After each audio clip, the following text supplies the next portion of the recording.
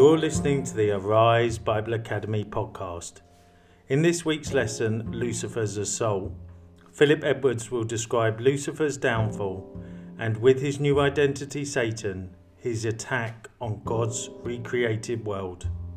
We hope you enjoyed today's teaching, and please remember to head on over to ariseministry.org.uk where you can study past modules, register for future modules, and see the other ministries we have to offer. You can also now follow us on social media at Arise Ministry UK. And now over to Philip Edwards for today's teaching. Welcome to week 3 of Spiritual Conflict, and this evening we're going to continue the story and look at the assault that Lucifer made against the throne of God, really, when he was thrown down. Let's just pray, though, before we start. Heavenly Father, we present ourselves again before you to study and to learn and to understand, and for you to speak into our hearts and minds, Lord, that we might see more clearly, that we might love you more, that we might be more equipped to follow and live our lives dedicated to you. We ask this in Jesus' name. Amen. Amen. As I said, we left the story last week with Lucifer's fall. He fell full of pride, remember, and it was his beauty and his splendor, it says, that somehow got to his head. He just saw himself as greater than he was created to be. Corrupted in his thinking, he thought he could actually set up a throne, not above God, but in the heavens, equal to God. He somehow successfully persuaded or coerced these angels that were under his control. We're led to believe possibly a third of the heavens angels were his. They were designated to him, and somehow he persuaded them in this idea of opposing the throne of God, setting up an alternative throne. And as God hears about this plot, he simply casts him out of his presence, out of the heavens of heavens where he was established with God.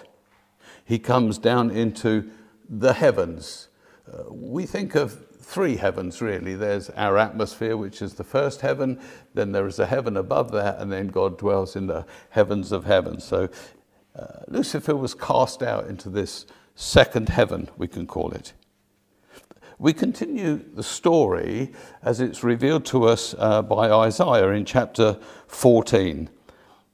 There's 2 or 3 prophecies I want to bring to you, and it's all about his assault from the earth, where he seeks to assault the very throne of God, to displace God. I mean, it's crazy when you think about it, but of course you wonder what's in the head of megalomaniacs, or you wonder what's in the head of despots. You know, they're doing things, and as a normal person, you know, we all consider ourselves normal. I appreciate that. Like, what do you think you're doing? You know, and of course, the situation in the war today, that we look at it, we're thinking, what is the Russian leader? What's he doing? What's in his mind that he would do these things to people? And we just can't get there. We can't understand that. And so the thinking of Satan, Lucifer, you're not going to understand it.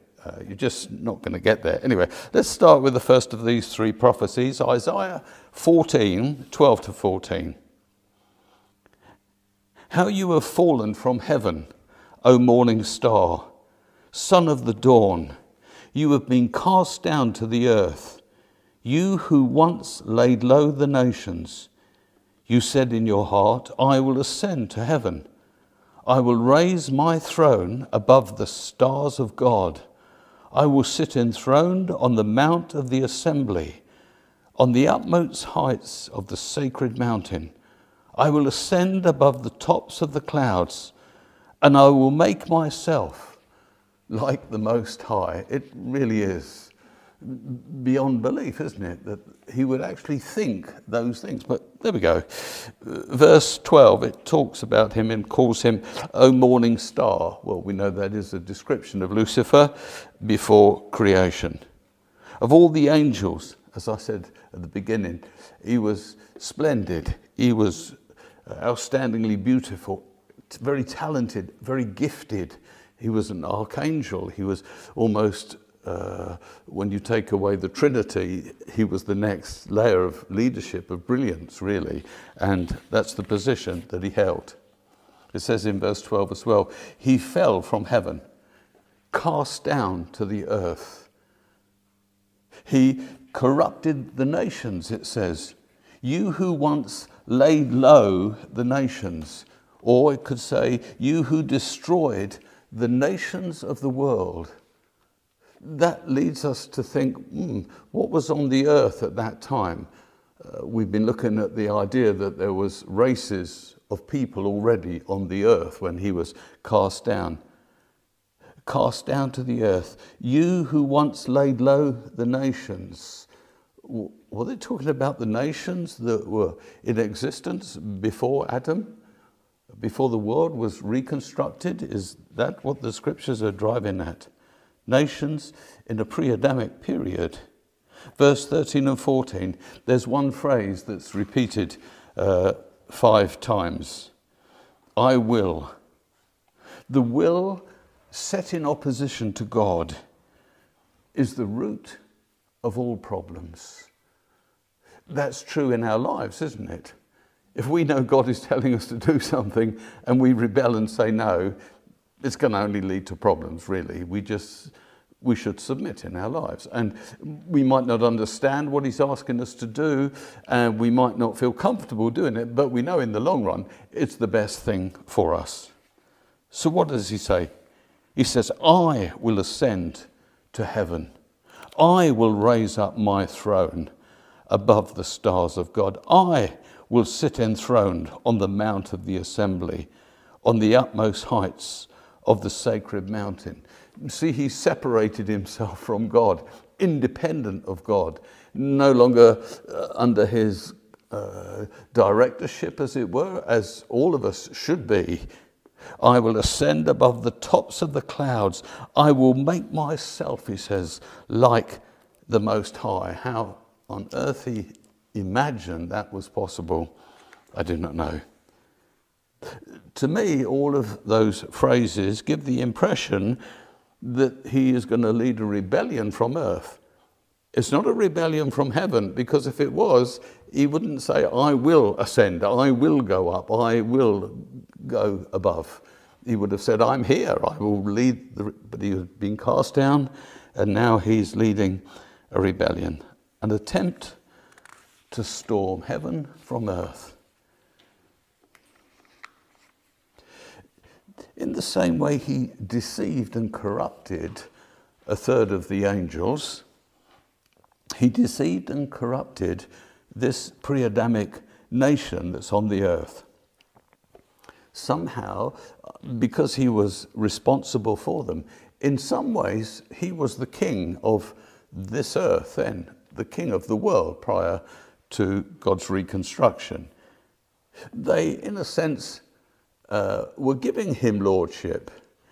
Although they worship God, he was the appointed one to direct them and to minister to them. And so it was easy for him perhaps to cause them to give all their attention to him and not to God. I wonder if that happens sometimes in churches, where we look and see the leader, and somehow our attention is drawn to him or to her, usually to him in this case, instead of all the attention being directed to God. I was told when I was in ministry I was only ever a signpost. Don't forget that, Philip. You're a signpost. You're pointing to the one. It's not you. So even if people come to you and think it's you, you say, well, I can help you, but it's him. It's him. But somehow Lucifer, instead of doing that, he caused himself to be the one that was seen. Isaiah then prophesies a future event for us. When Jesus returns and defeats Satan and the Antichrist and the false prophet at the Battle of Armageddon, Unlike the Antichrist and the false prophet, who are cast into the lake of fire, we read about that, we'll read about that in a minute. Satan isn't cast into the lake of fire at that time. He is bound and cast into the abyss, into the pit or the deep. And the entrance is sealed over until his judgment. So the idea is that he is bound for 1,000 years, and then after 1,000 years, he is released again, and then he's finally cast into the lake of fire. That's how this is often interpreted. Let's look at this second prophecy, Isaiah 14, 16 and 17, talking about the people who see Satan at the end. Those who see you stare at you, they ponder your fate. Is this the man who shook the earth and he made kingdoms tremble? The man who made the world a desert, who overthrew its cities and would not let his captives go home. I think that's talking about this pre-Adamic race still. I think that's what Isaiah is saying.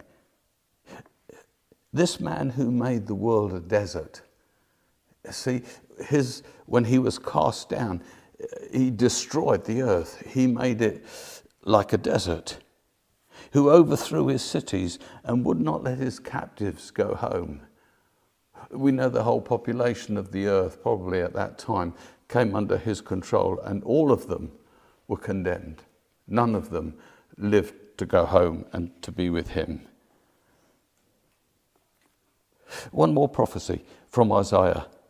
Isaiah 24 and 1. See, the Lord is going to lay waste the earth, and he's going to devastate it.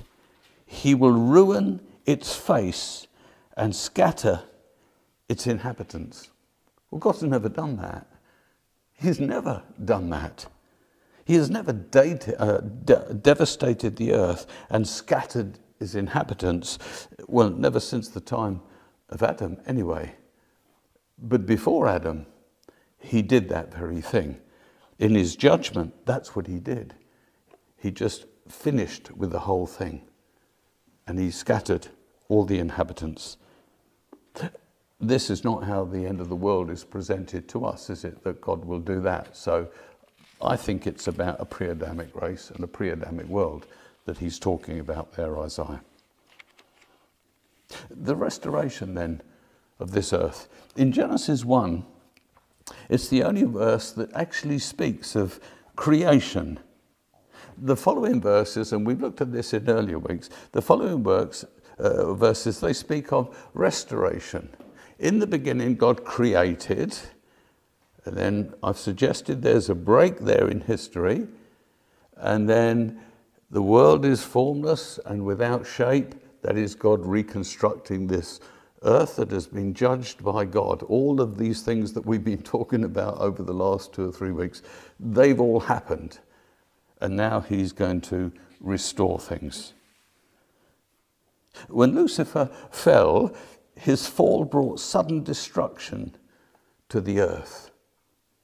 It was so destroyed by Lucifer, everything was just a mess, and the people were in rebellion. And I'm sure that God had tried to appeal to them as he did the angels, possibly. When there was the rebellion in heaven, we don't know how long God put up with that. See, God is really patient. He's long-suffering. So it wasn't just one whiff of rebellion and out you go with all those angels. He probably tried to work with them, as he does with us today. He's long-suffering with us. He's very patient with us. And he probably would have been there at the beginning. And as he saw the rebellion that was happening on earth when Satan was cast down, he tried to possibly work with the people on earth as well to try and win them, but they were lost. They were following Lucifer. So in this devastation that's happened, and in this everything that's, God just judges the earth. He floods the earth. It's finished. There's no hope. There's no way he can restore it or redeem it or bring it back to what it needed to be. He said it's finished. You say, well, no, why did God do that? We see a repetition of that, don't we? Well, we see it with Noah as a repetition of it. He did it. He said, I can't work with this. I've got to get rid of it. And we'll look into what happened there. But also, he did it with the children of Israel in the desert, didn't he?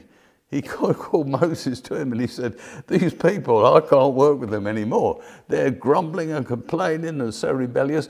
I just wipe them all out. We'll start again with you. Like he did with Noah, we'll start again with you. So I'm not suggesting something that isn't out of the character of God. God is patient and God will work. But in the end, God says, my spirit will not always strive with you. It comes to a point where it's best to just cut your losses and move on. And it appears this is what he does here. So he floods the earth completely. I think there were two great floods. I think there was a pre-Adamic flood, and again there was a flood at the time of Noah. Let's have a look at this pre-Adamic flood then. The earth was destroyed because of Lucifer's rebellion. When he invaded the heaven, it says he was flung to the earth, and the earth was destroyed. So the Lord flooded the earth, and he sealed the heavens.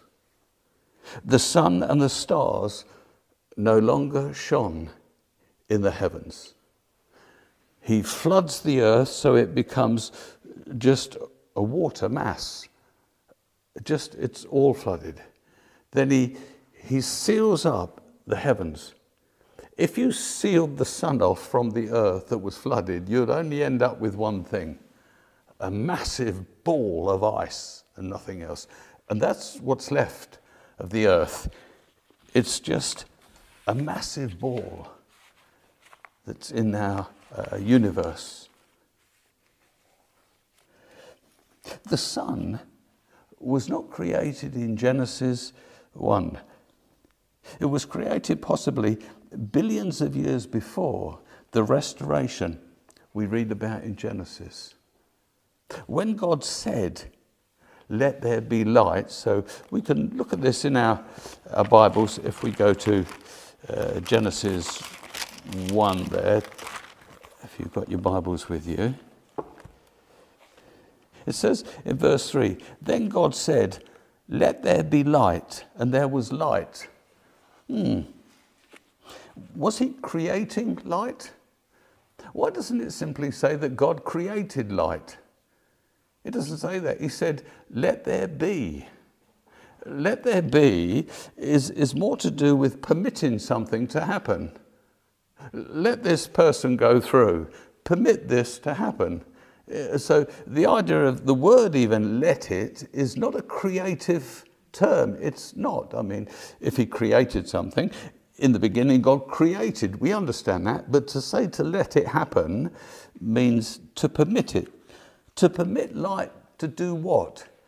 To shine again. See, he had sealed it up, as it were, in the heavens, and now he was speaking that it could shine again. Not only the sun, but the stars as well. In Genesis 1:6, it says, God let there be an expanse between the waters. What does he mean by this expanse between the waters? So he says to the sun and the stars, let there be light. So as soon as the sun starts to shine again and the brightness of the sun, this ball of ice that I've suggested to you, it starts to melt. And so it becomes just a watery mass, as it were, the world. And so then he says he separates the waters from the waters. So he draws up from the earth water.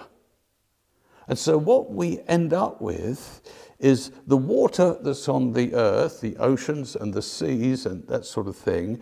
And then we get another sphere of water that's all around the earth. And that is what they say that the earth was like as God reconstructed it.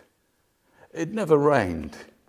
They said it never rained until Noah went into the ark and it rained, which was 1,500 years after the creation. So it never rained. There were springs that came up, it says, if we read those early chapters of Genesis, and they watered everything. And because of the rarefied atmosphere, people lived a long, long time. In this atmosphere, there was no sickness or disease. Plants just were wonderful. The way they grew, it wasn't difficult.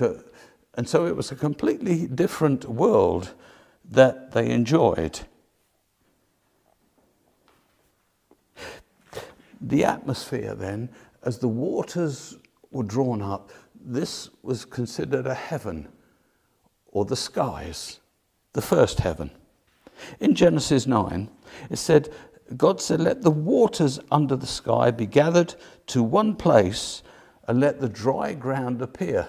You see, you get this expression, let it happen, all the time. He's not saying he's making it. He's saying, I'm putting something back together that already existed. I'm saying, let it happen, let it happen. And so we see the separation now of the water and the land as the earth, as he wants it, starts to take shape.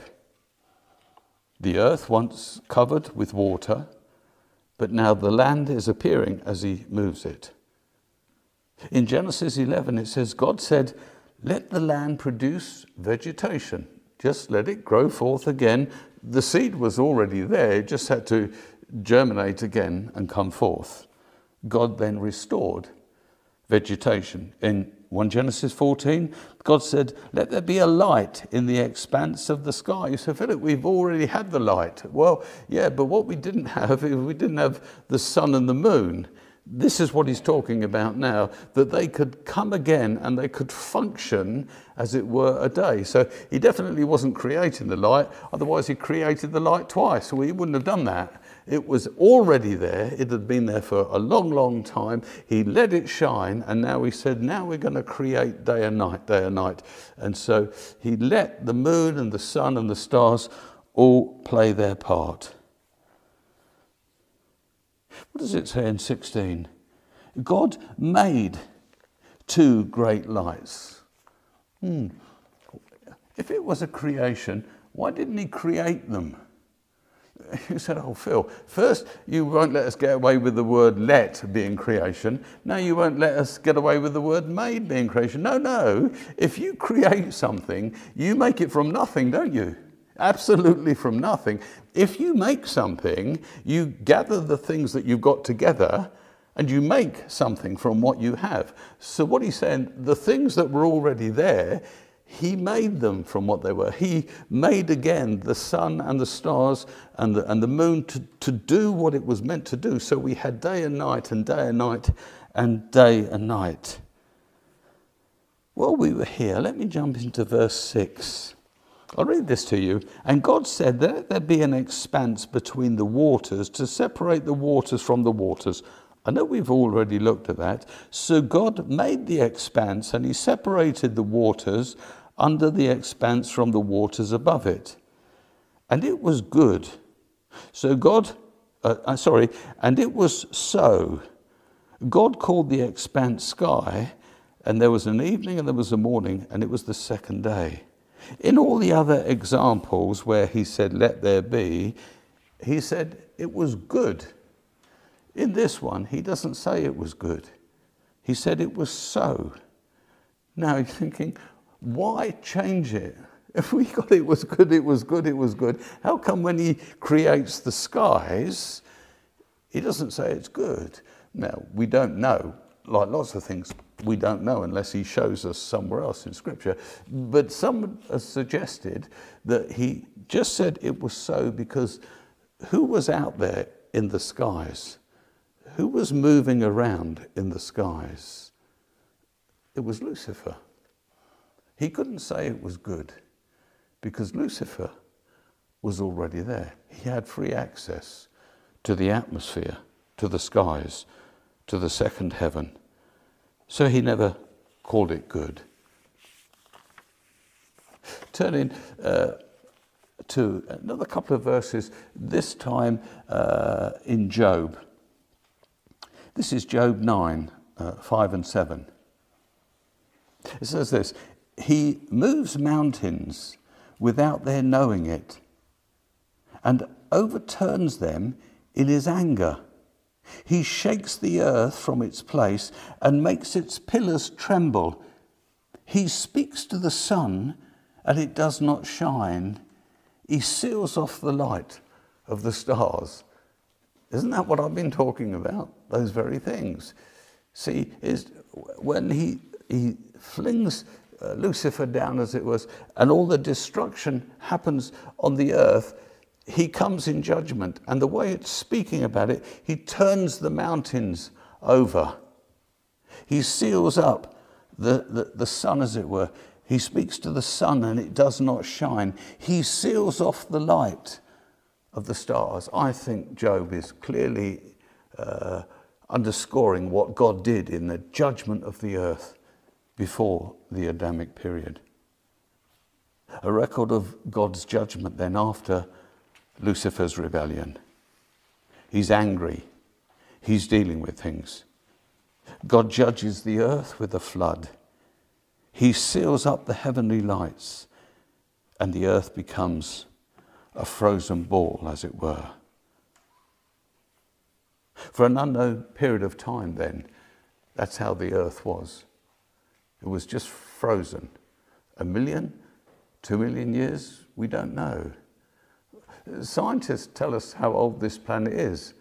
And of course, if we go with this idea, we're not arguing with the scientists.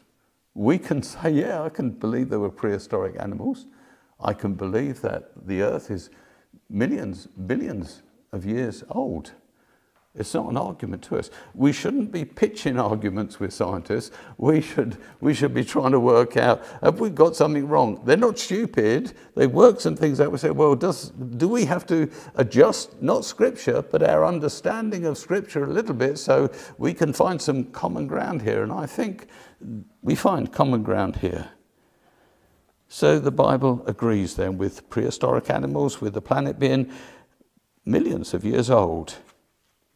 God then restores the earth. So we eventually now get to Genesis 1 and verse 2. The Spirit of God, like a dove it is, hovers over the waters. And now he's going to reconstruct the earth.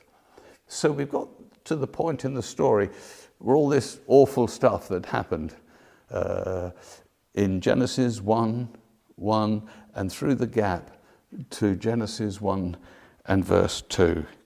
So when we come together after the break, we will be discovering what it is that caused this conflict, this rebellion, to continue in this new reconstructed world. We would be hopeful that it would be better and the mess would be sorted out. But you see, leaving Lucifer free, which he did, then it wasn't sorted out at all. And you think, God, well, why did you do that, God? Why did you leave him? Why, if you know he's so terrible and awful and rebellious, why didn't you deal with him if you were going to reconstruct again? God had a plan, you see. A plan to create people who would be worthy to be the sons of God. And so he leaves him there, as though he leaves opposition, friction to our lives, as it were, so we can win our spurs, we can grow into maturity. Remember, God's a warrior God. We mustn't lose sight of that. He is loving, but he is the captain of the hosts, the armies of God. There's something within the very heart and nature of God to raise up a people that would be his sons, his daughters, that he would be proud of. You might think, oh, that sounds a bit of a diabolical plot to me, Phil. Well, okay, that's just what I think. And you know, we're free to think what we're free to think about. I could be wrong on that one, but it seems to me part of the answer, if only a small part of the answer. So we'll come back after the break and we'll see what he does in the Garden of Eden. Thank you.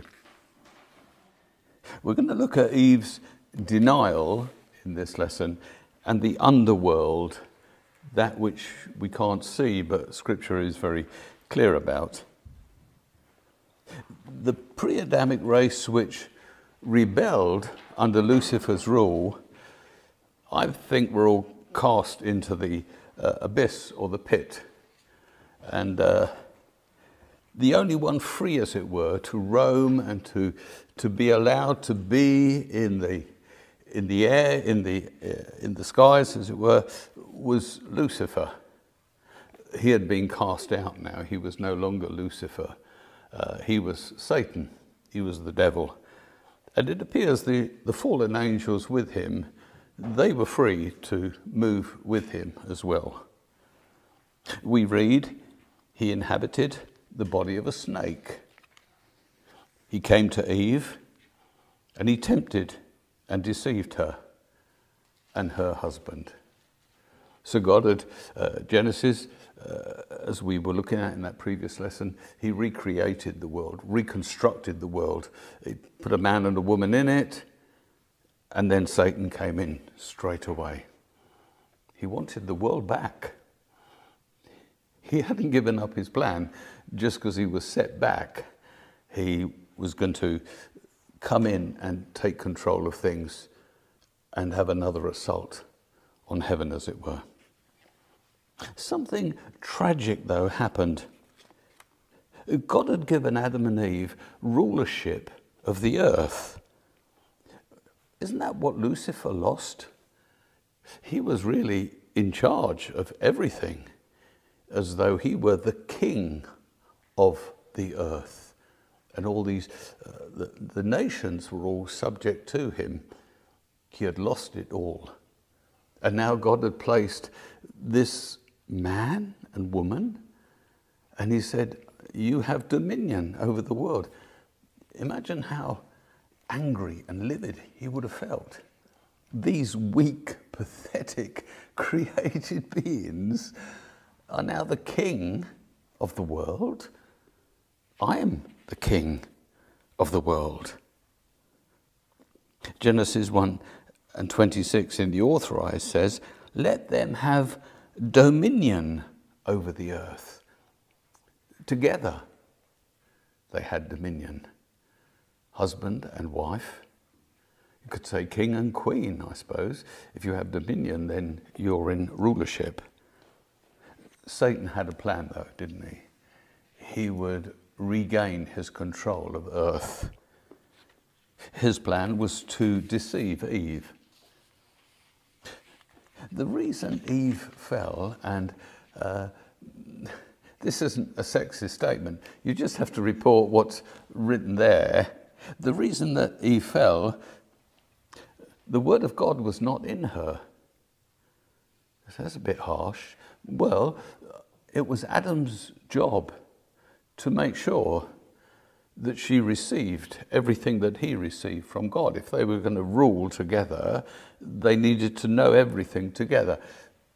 Whether she didn't care or was interested in that he told her everything, we don't know. Whether he was too lazy to tell her everything, I don't know if it's just a trait of man. When you come home and your wife says, well, what happened? And you say, oh, it was all right. And she usually says, well, that's not sufficient for me. I need a lot more detail than that, you know. So I'm going to put the blame on Adam, not on the woman. I think she would have wanted all the details when he had met with God and spoken with God. She wanted to know everything. But I think he was probably a little bit lazy and reluctant to share everything with us. So, see, the word of God wasn't in her. So when the temptation came, what could she resist him with? The responsibility, I believe, of church leaders today is to make sure we get the word of God into you. Without the word of God, you can't resist him. You don't even know what he's doing. You don't know what his ploys are. And somehow, if I just keep telling you to be nice to people, that's not sufficient to ward off the enemy and to walk in a world where he is seeking to defeat us and to destroy us. So the word of God is vital to us. Everyone would say how precious the word of God is, and yet it remains between the covers and people don't know what's written in there. So it's not really that precious. If you don't open the book, it means nothing, really. We need to understand, and it needs to be broken down to us, and we need to understand the word. It's clear that God first spoke to Adam, even before Eve was on the scene. It's found in Genesis 2:15 and 17. It says, "The Lord took the man and put him in the Garden of Eden to work and to take care of it. And the Lord God commanded the man," you see, "you are free to eat from the tree of the garden, but you must not eat from the tree of the knowledge of good and evil, for when you eat of it, you will surely die." Now, he did relay some of that to Eve, but even when she quotes it, she doesn't quote it quite right. We won't go into all the little details of that. Eve obviously wasn't there when God first communicated this truth to Adam. His job was to communicate it to his wife. I'm going to look now at Eve's denial of her covenant God. It sounds a little bit technical, this, so just you might have to stick with me a little bit as we go through it. The devil, he only knew God by one name. That name was Elohim. The name Elohim, it means the powerful one. So as we read Genesis 1:1, we say, in the beginning, Elohim. Now, if it ends in im, it's plural in the Hebrew. So it would be, in the beginning, God's created the heaven and the earth. So Satan would only, or Lucifer, Satan, would only know God with the name of Elohim, the powerful one who made everything. When God came and created Adam and Eve, he never used the name Elohim. It says in Genesis 2:7, "The Lord God formed the man." The interpretation of that word, the Lord God, is the name Jehovah. Jehovah. In the Hebrew, Jehovah is Yahweh. In the beginning, the Lord God in Genesis 2:7, the Lord God formed man. Jehovah it was that formed man. Lucifer knows God as Elohim. Adam and Eve know God as Jehovah. He's presented himself as two different identities, really. So when God creates man, he uses his covenant name. And the angels didn't know him by that covenant name, Jehovah. I'm going to point you now, and we'll come back to that story in a little while, about how God presented himself to other people. When God presented himself to Abraham, he said his name was, and if you read it, you read the Lord, but the translation is El Shaddai. So when God presents himself to Abraham, he presents himself as El Shaddai, which is the God of heaven, not the all-powerful one. When he presents himself to Moses, because God is now going to enter into a covenant relationship with the children of Israel, he reveals himself to Moses as Jehovah. Jehovah. And it says that he never presented himself to Abraham as Jehovah, but he is presenting himself now to Moses as Jehovah. It is through Moses they're going to get the law. And the law means they're going to enter into a covenant with God. So this name Jehovah is a covenant name. A covenant name.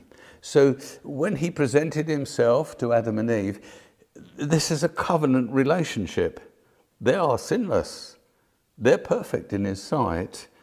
There's no need for sacrifices for them because no sin has been committed. He said, I am your Lord Jehovah. I am your covenant God.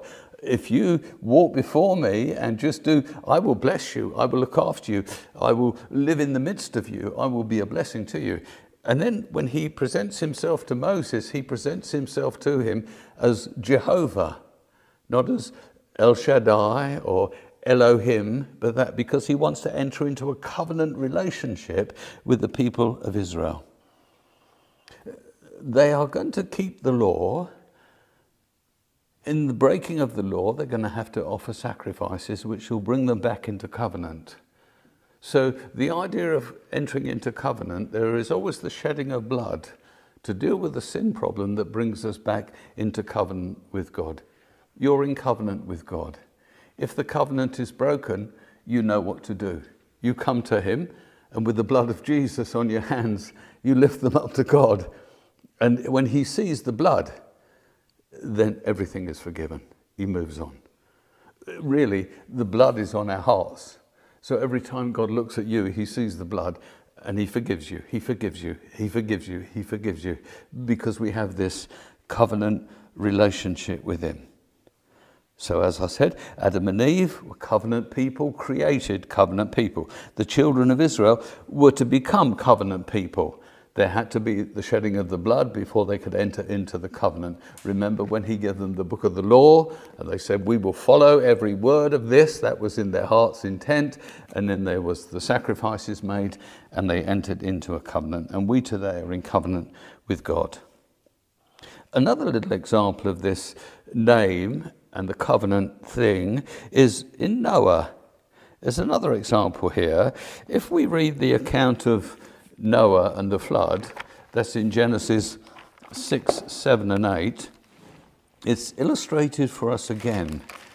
Let's turn to that. So the whole flood is chapters 6, 7 and 8.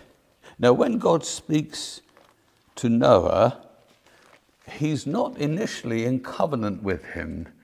So when he presents himself to him, he presents himself to him as Elohim. Once there is mention of a covenant, and he cuts a covenant, doesn't he, with him, because we get the rainbow, which was a covenant. That's the first time covenants are mentioned. When he mentions the sacrifices, he starts to talk about himself as Jehovah. I'll just take you to these verses. So if you come with me to Genesis chapter 6 and verse 18,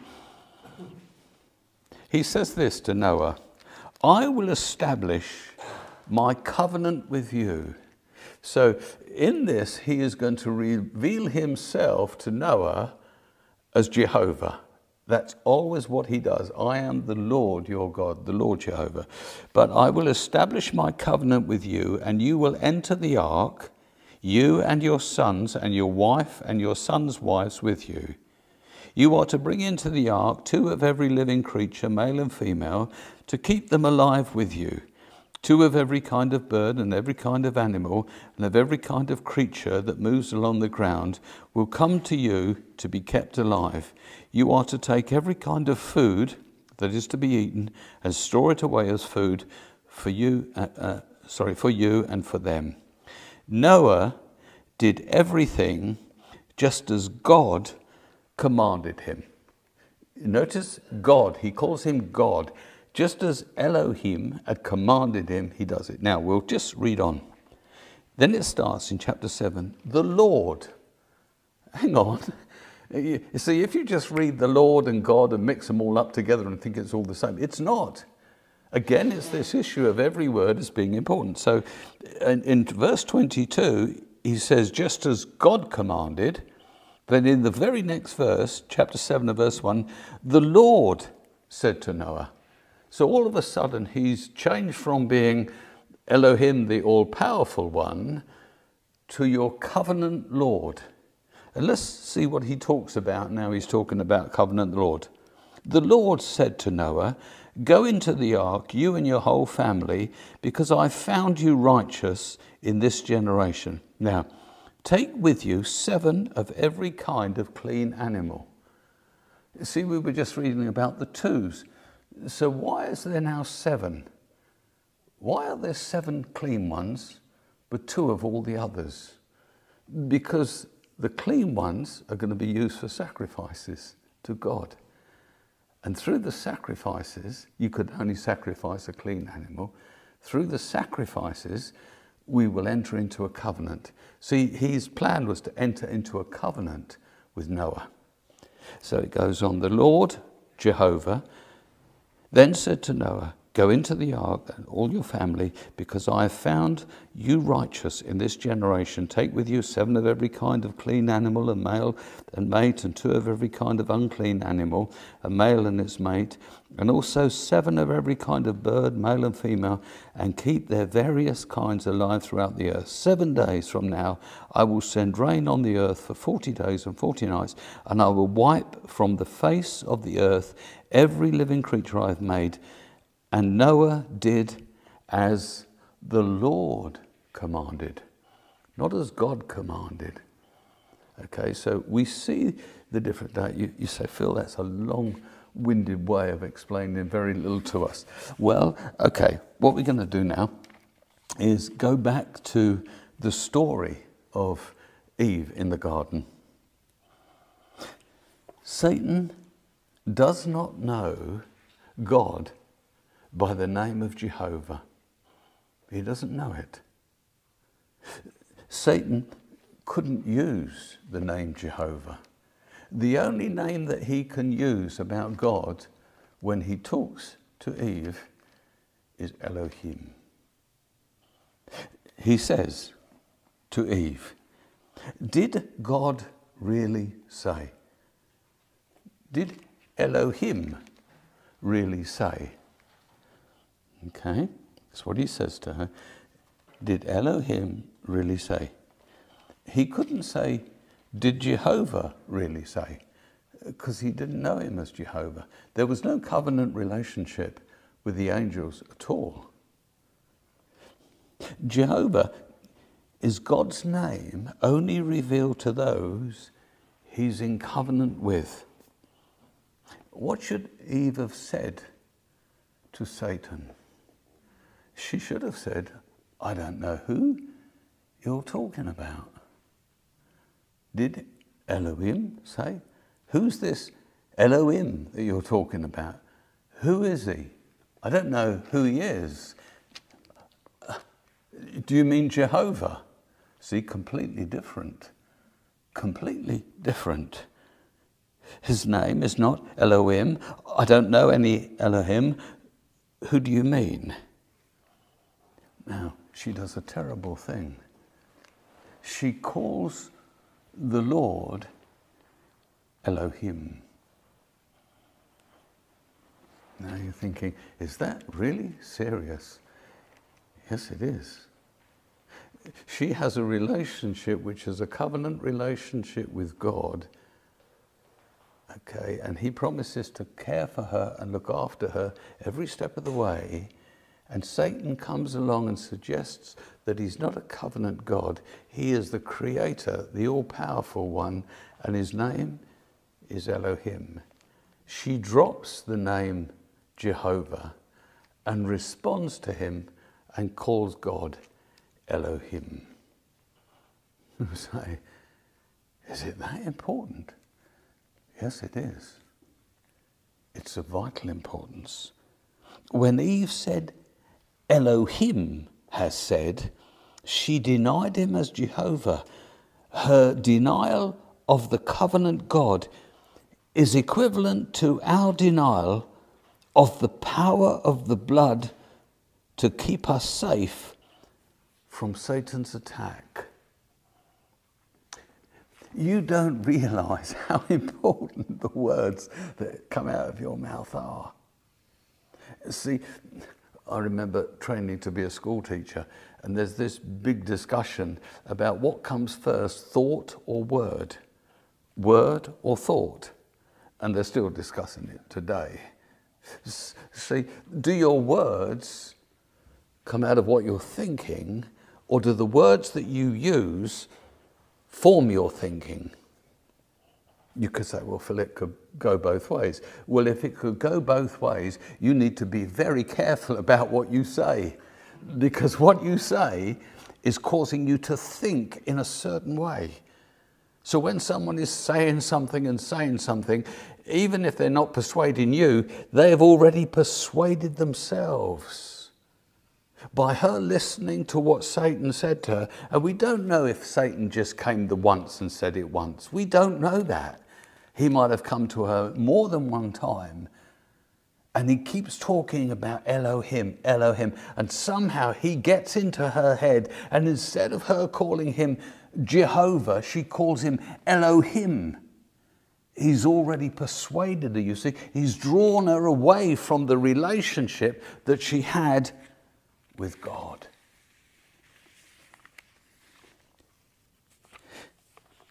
The blood of Jesus, it's a very sacred, precious thing. It's real. It's tangible. It flowed through the veins of Jesus and it was shed on the ground. And this blood is powerful in our lives today. It is the blood of Jesus that seals our covenant relationship with God. See, she had a covenant relationship with God, but it appears she threw it away. We have a covenant relationship with God that is sealed by his blood. You've only got to mention the fact that the blood has sealed the covenant that you've got with God and is that which protects you from the devil. Have I got to use the word blood and mention the blood? Well, one, you've got to understand that the blood is something that was real, that sealed the whole deal between you and God. And if you're confronting the enemy or you're needing to convince yourself, you need to talk about the blood. We overcome him by the blood of the Lamb and the word of our testimony. We overcome him by testifying to what the blood of Jesus has done for us. We are in covenant with a living God because of the blood. If we don't use the terminology of the blood, it's the same as what she did in just saying, Elohim has said this. She threw away that relationship so carelessly with her lips. Dangerous thing to do, you see. God has a covenant promise to keep us safe. If we deny the fact of the power of the blood and this covenant relationship has been sealed with the blood, then we have no power against the enemy. If we deny the blood, that means we do not believe it has the power to do what the Bible says it does. Do you want to know what the Bible says it does? Yeah, of course you do. It ensures us victory over Satan. We overcome you, Satan, because we're sealed by the blood of Jesus and you cannot touch us because a covenant God has entered into a covenant with us. It's not me that's going to crush you, Satan. God himself will crush you. And I know that because the blood has sealed the covenant relationship I have with God. I am trusting in the blood of Jesus, you see. You're thinking, oh, this sounds like old Pentecostal preaching, you know. We don't talk about this stuff today. It's messy. We need to. The blood sealed a covenant relationship. I know what sealed the covenant relationship. The blood has been applied to my heart. And when God looks at me, he forgives me because of the blood that has been applied. That's the covenant relationship. It ensures us victory over Satan, it says. It redeems us out of the devil's hand. Once he held me. He was my spiritual overlord, as it were. But I've been released from him now by the blood of Jesus Christ. When Christ shed his blood, that he broke me free from Satan's control of my life. It purchased for me forgiveness. He paid a price, you see. With his blood, I'm purchased. I belong to God. I cannot belong to Satan anymore. She somehow sold out on God by calling him Elohim instead of Jehovah or Yahweh. It cleanses our hearts from sin. So I don't know how this works, but the blood of Jesus cleanses our conscience. We've all sinned, and yet somehow it's got removed. The guilt has been removed. The stain of sin has been removed. I don't know how that works. Why aren't we carrying around all the pain of what we've done and the nasty things that we've said and done and our consciences? Why aren't we not being able to sleep at night? Because the blood of Jesus has cleansed our consciences. The stain of sin has been removed from our lives, just as if we'd never sinned. It makes us holy. I'm holy tonight. That means I'm separated unto God because of the blood. It gives me access into his presence. Just as Cain lifted up his hands and the blood of the Lamb was on it and he was acceptable to God, so we are acceptable to him. And the blood cries out continually for mercy. Remember when Cain's blood went into the ground, and that verse that says, the blood cries out, and it was crying out, justice for me, justice for me. It's as though God sees blood. I don't understand. I mean, it's all figurative talk, but it's powerful. It's real stuff. Real blood was shed, and God said, the blood is crying out to me. And the blood of Jesus, when it's applied to us, it cries out to God, mercy, mercy, Lord, mercy and mercy. And because he sees the blood. Eve denied her covenant relationship with God. Satan regained his office as king. As soon as she said it, you see. Now, we say she ate the fruit and that did it. Now, it was a bit more than, that was disobedience. But there was something more serious going on here. Her identity of who God was, it shifted. As soon as he was king of the earth again, immediately he released the demons from the abyss. A whole number of them came up because he had the keys now, the ability to do it. God had somehow lost control of things in a way because he had delegated authority to these two and they had given it to Satan. God couldn't just override it, couldn't jump into the midst of it. He doesn't do that in your life either. If he has said do something and you don't do it, we have to follow through on the consequences. He just doesn't dive in all the time, and he couldn't dive in here. He had delegated the authority. He has said to them, you have dominion over the earth. And what they do, they said, oh, you can have it, Satan. We'll listen to what you say. And so they gave away dominion. And once the dominion was given away, Satan had the ability to release a number of evil demon spirits. The disembodied spirits of the pre-Adamic race, I believe. All of those that were locked up in the abyss. And remember when he confronted the demon on more than one occasion? Remember what they said to him? Don't send us back into the abyss. Send us into the pigs, but don't send us back to the bottomless pit. Sounds awful, doesn't it? Bottomless.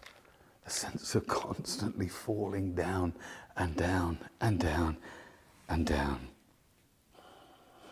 A lot of them still remain in the abyss.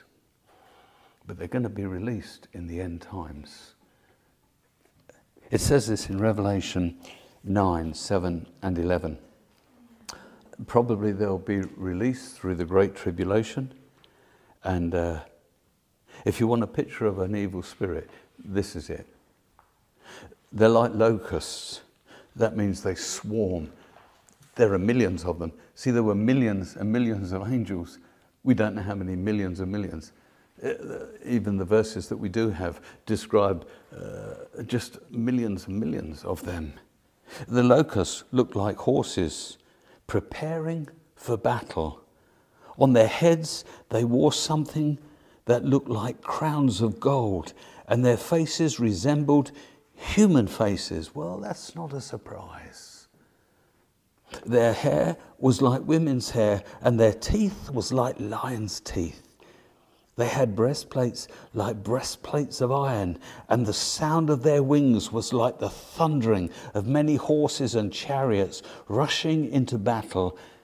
They had tails and stings like scorpions, and in their tails they had power to torment people for 5 months. He's obviously talking about those that come out during the time of tribulation. They had a king over them, the angel of the abyss. His name in Hebrew was, Abdodoin. I probably not said that right. And in the Greek, Apollyon, or the destroyer.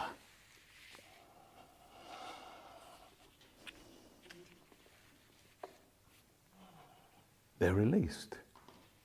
They're released into the world. This is what we're fighting against. It isn't just the devil with bad thoughts. He has a host of fallen angels, millions of them potentially, and millions of demons at his disposal. This is who we're at war against. This is our struggle. This is how God matures us. We were born, as I said right at the beginning, into a war zone. It's a battle all the way. It doesn't stop. The ancient Jews, they talked about this present age. This present age was there was strife and conflict and all sorts of evil. And in the ancient Jews, they spoke about the age to come. When God would come, we know it's to send Jesus and sort all this out. But we live in the present age, you see. This is where the struggle is, the battle is. And he is so crafty and cunning and devious and powerful and beautiful and splendid and wise. I mean, he was at the very throne of God. He understood. He was there. That's who we're battling against. Thank God that God protects us from lots of it. But then he exposes us as well for our own benefit, that we might be strong and that we might grow and that the love of God might develop in our hearts. We'll finish this lesson on a, well, I'm going to say a more happier note. Well, I don't think it gets happy until next week. Anyway, but we're going to look at the regions of the underworld. You want to know what's going on, don't you, under there? Okay, the regions of the underworld. The first one I've got on my list here is Sheol. It says in Deuteronomy 32 and 22, "For the fire has been kindled by my wrath, one that burns to the realms of the depths below." Sheol is the habitation of the unregenerate man and woman who dies. They go into it at death, awaiting the judgment.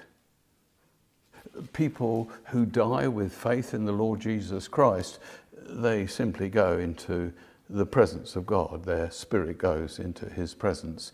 But unregenerate people, their spirits go into this place, Sheol, waiting for their resurrection, when they will be given new bodies or bodies. Obviously it's new because their old body will have decayed, and they will have to stand before the judgment seat of Christ. They're held in Sheol. The second place of the underworld is this place called Hades. We read about it. The Greek is Hades. The Hebrew is that same word, Sheol. We read about it in Isaiah 38 and 10. "I said," this is Isaiah speaking, "in the prime of my life, must I go through the gates of death," to Sheol, Hades, "and be robbed of the rest of my years? A place once filled with the saints waiting for the coming Messiah." So when you read about Hades, It is where all the saints went and all the unregenerate went. We went to one place called Hades. There were two compartments. There was a compartment for those that were waiting for the Messiah to come, and there was one compartment, there was a big chasm between the two, and a compartment where the unregenerate that only cared about themselves. Jesus speaks about this. Remember, we're not sure if it's a parable or whether he was speaking of something literal. He talks about a man sitting at the gate, very poor, and there's the rich man, and one dies, and he goes to the bosom of Abraham, which is the good side, and we see the rich man, he goes to the other side, and he's in torment. That is the picture of Hades.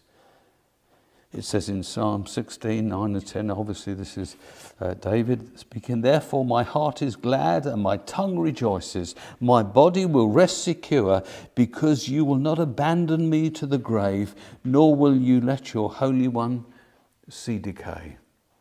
So David went down into this place called Hades, and he said, "You will not let your Holy One see decay." He knew, he was prophesying that one day the Messiah would come down into this place, Hades, where he was waiting, and he would be taken up from there. Isaiah 5 and 14 says, "The grave enlarges its appetite." It's talking about the two sections here, the section for those that were waiting for the Messiah where they had to go into, and the other section where the unregenerate went into.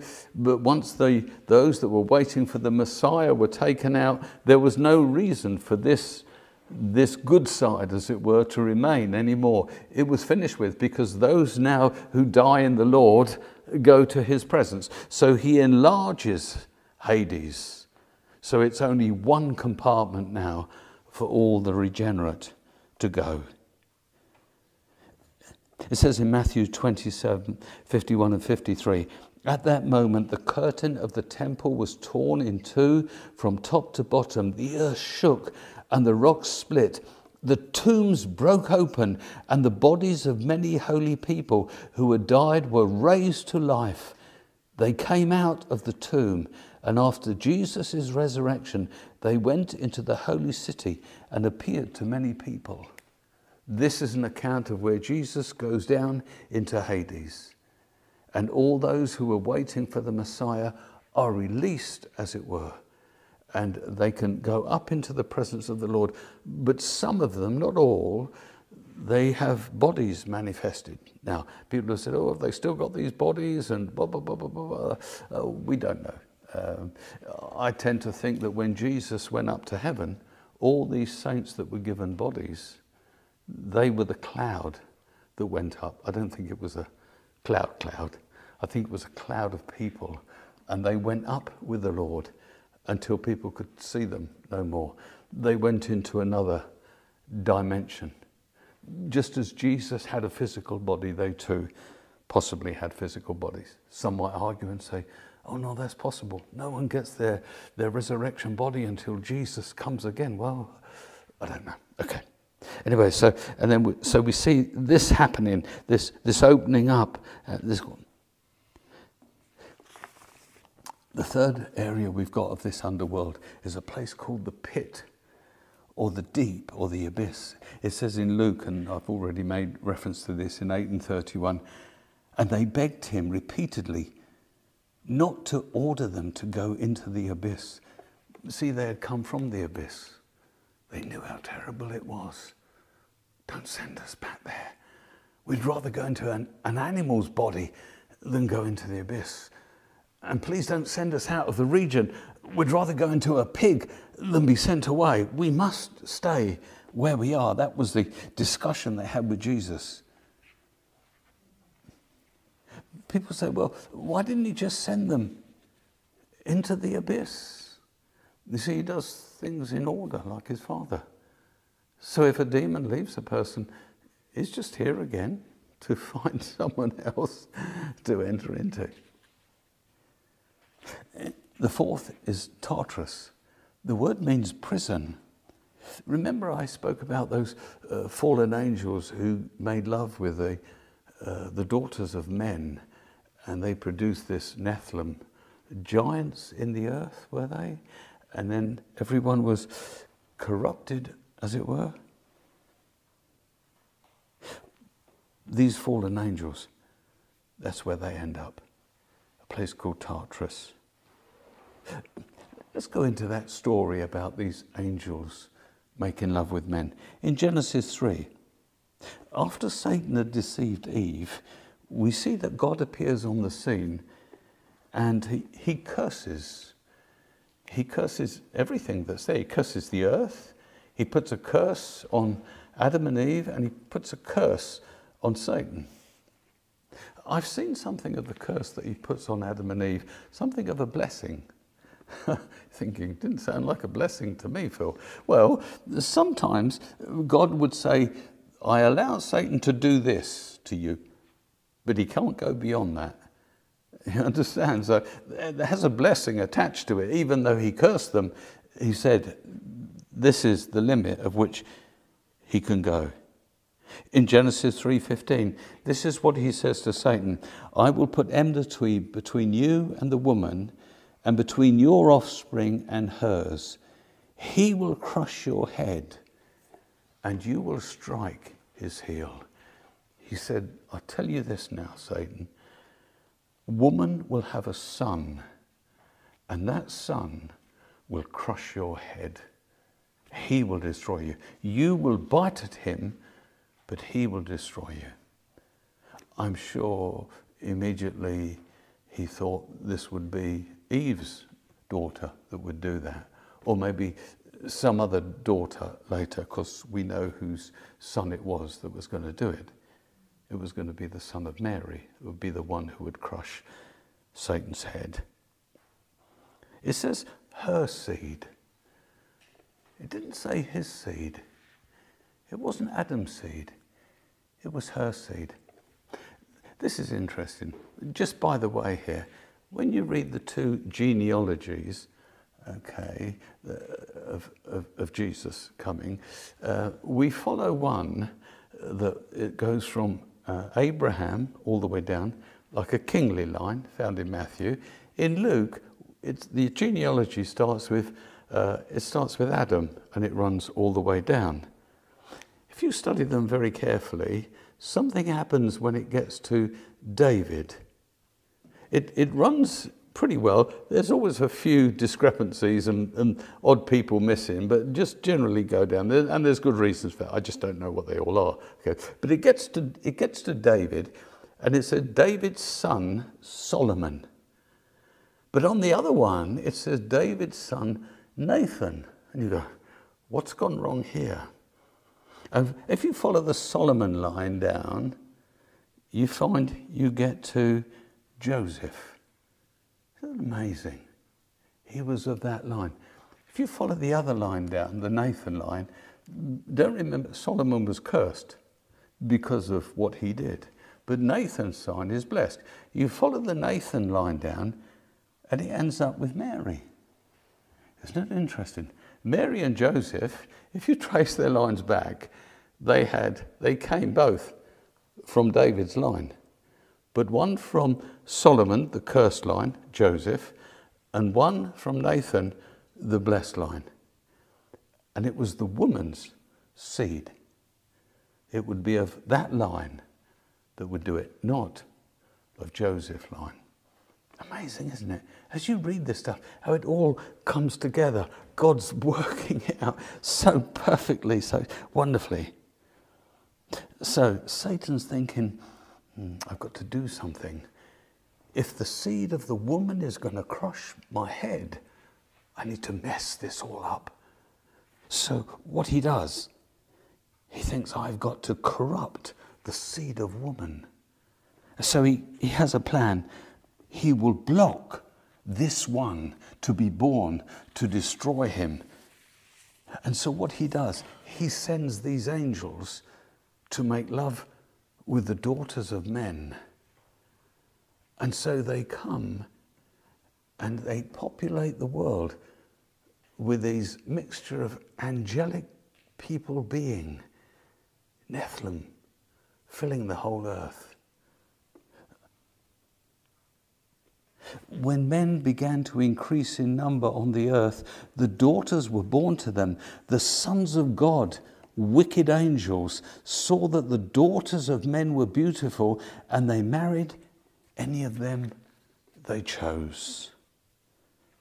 I said before, the flood came about 1,500 years later. By the time of the flood, everyone was born of angelic human birth, apart from one person who had somehow come through the whole lot, and that was Noah. Isn't that amazing? God looks in the earth and he finds favour. He found favour because he was of pure birth and not of this corrupted birth. That's why every intent of the heart of man, every thought of man was evil. You think that's a bit of an exaggeration in the Bible? Every thought, every intention evil. But if you can see, because they were sons and daughters of corrupt angels, wicked, evil angels that had proliferated the world, you can see how it's true. The Lord said to Noah, "Go into the ark, you and your own family, because I have found you righteous in this generation." His wife was not righteous, nor his sons, nor his daughters-in-law. Because we know after the flood, there were giants again in the world. Through the daughters-in-law, this seed had come through. And we read later that David destroyed all these giants that had come through in this land. Remember, he took 5 stones and he only used one. He killed the other giants that were the result of this fall, this angelic thing. You say, "Philip, is this all true?" Well, I'm pinning it all together. Would I stake my whole life on it? We can't. As I said to you, there are things we know and things we believe and things we think. So I'm making a suggestion to you. And it's amazing. But I wouldn't be surprised if it all hung together. And it was all true, and the reality of it is wonderful to see. The reason then for the second flood was to destroy this awful thing that had happened in the world. This mixture of angels and human beings. The angels that slept with the women were condemned to Tartarus. We have enough scriptures to support this. It says in 2 Peter 2:4, "For if God did not spare angels when they sinned, but sent them to hell, putting them into gloomy dungeons to be held in judgment." That's who he's talking about. In Jude 6, "And the angels who did not keep their position of authority, but abandoned their own home, these he's kept in darkness, bound with everlasting chains for judgment on the great day." And 1 Peter 3:18 and 20, "For Jesus died for sins once for all, the righteous for the unrighteous, to bring you to God. He was put to death in the body and made alive by the Spirit, through whom also he went and preached to the spirits in prison who disobeyed long ago, when God waited patiently in the days of Noah while the ark was being built. It is only a few people, 8 in all, who were saved through water." Those he ministered to in Hades, I believe, were these fallen angels who produced this Nephilim in the world. It says he preached to them, or he proclaimed to them. What on earth did he say to them? He said, "Your plan has failed. And now I'm stamping on Satan's head. You never succeeded in what you planned to do." He then rose from the dead, and all the saints rose with him. The last place I have to mention to you is a place called Gehenna. It's called the lake of fire. Matthew 25:41 says this, "Then he will say to those on his left," you remember this when he's separating the sheep from the goats, Then he will say to those on the left, depart from me, you who are cursed, into the eternal fire prepared for the devil and his angels. That will be the inhabitation first for the Antichrist, then for the false prophet, and then the devil, and then those angels. That is in the future, though, he's talking about. We are contending today with those demons, the evil spirits, the disembodied spirits of the race or races that existed on the earth before Adam's race. They have one purpose, these spirits. It is to harass us. It is to attack us. It is to gain and enter into our bodies for a habitation to continue their rebellion under Satan's control against God and his eternal kingdom. Next week we're going to look at the battle that we're engaged in. Thank you.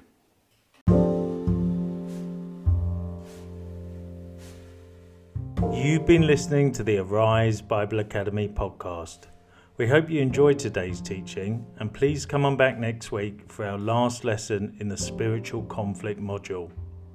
If you would like to partner with Arise Ministry, you can do so by heading over to our website at ariseministry.org.uk, where you can make a secure online donation. And don't forget, you can also follow us on social media at Arise Ministry UK.